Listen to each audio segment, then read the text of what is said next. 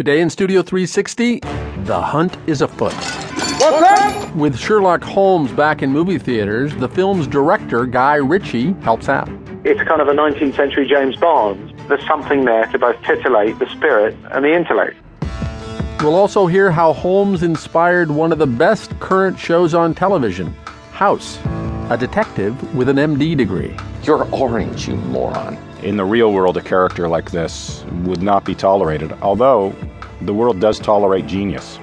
Also on the case, Encyclopedia Brown. He charges 25 cents a case, which is a little bit preposterous, but in 1961, 25 cents a case was adequate. And later this hour, an original work of Christmas fiction by, well, me. I'm Kurt Andersen. That is all ahead today in Studio 360, right after this.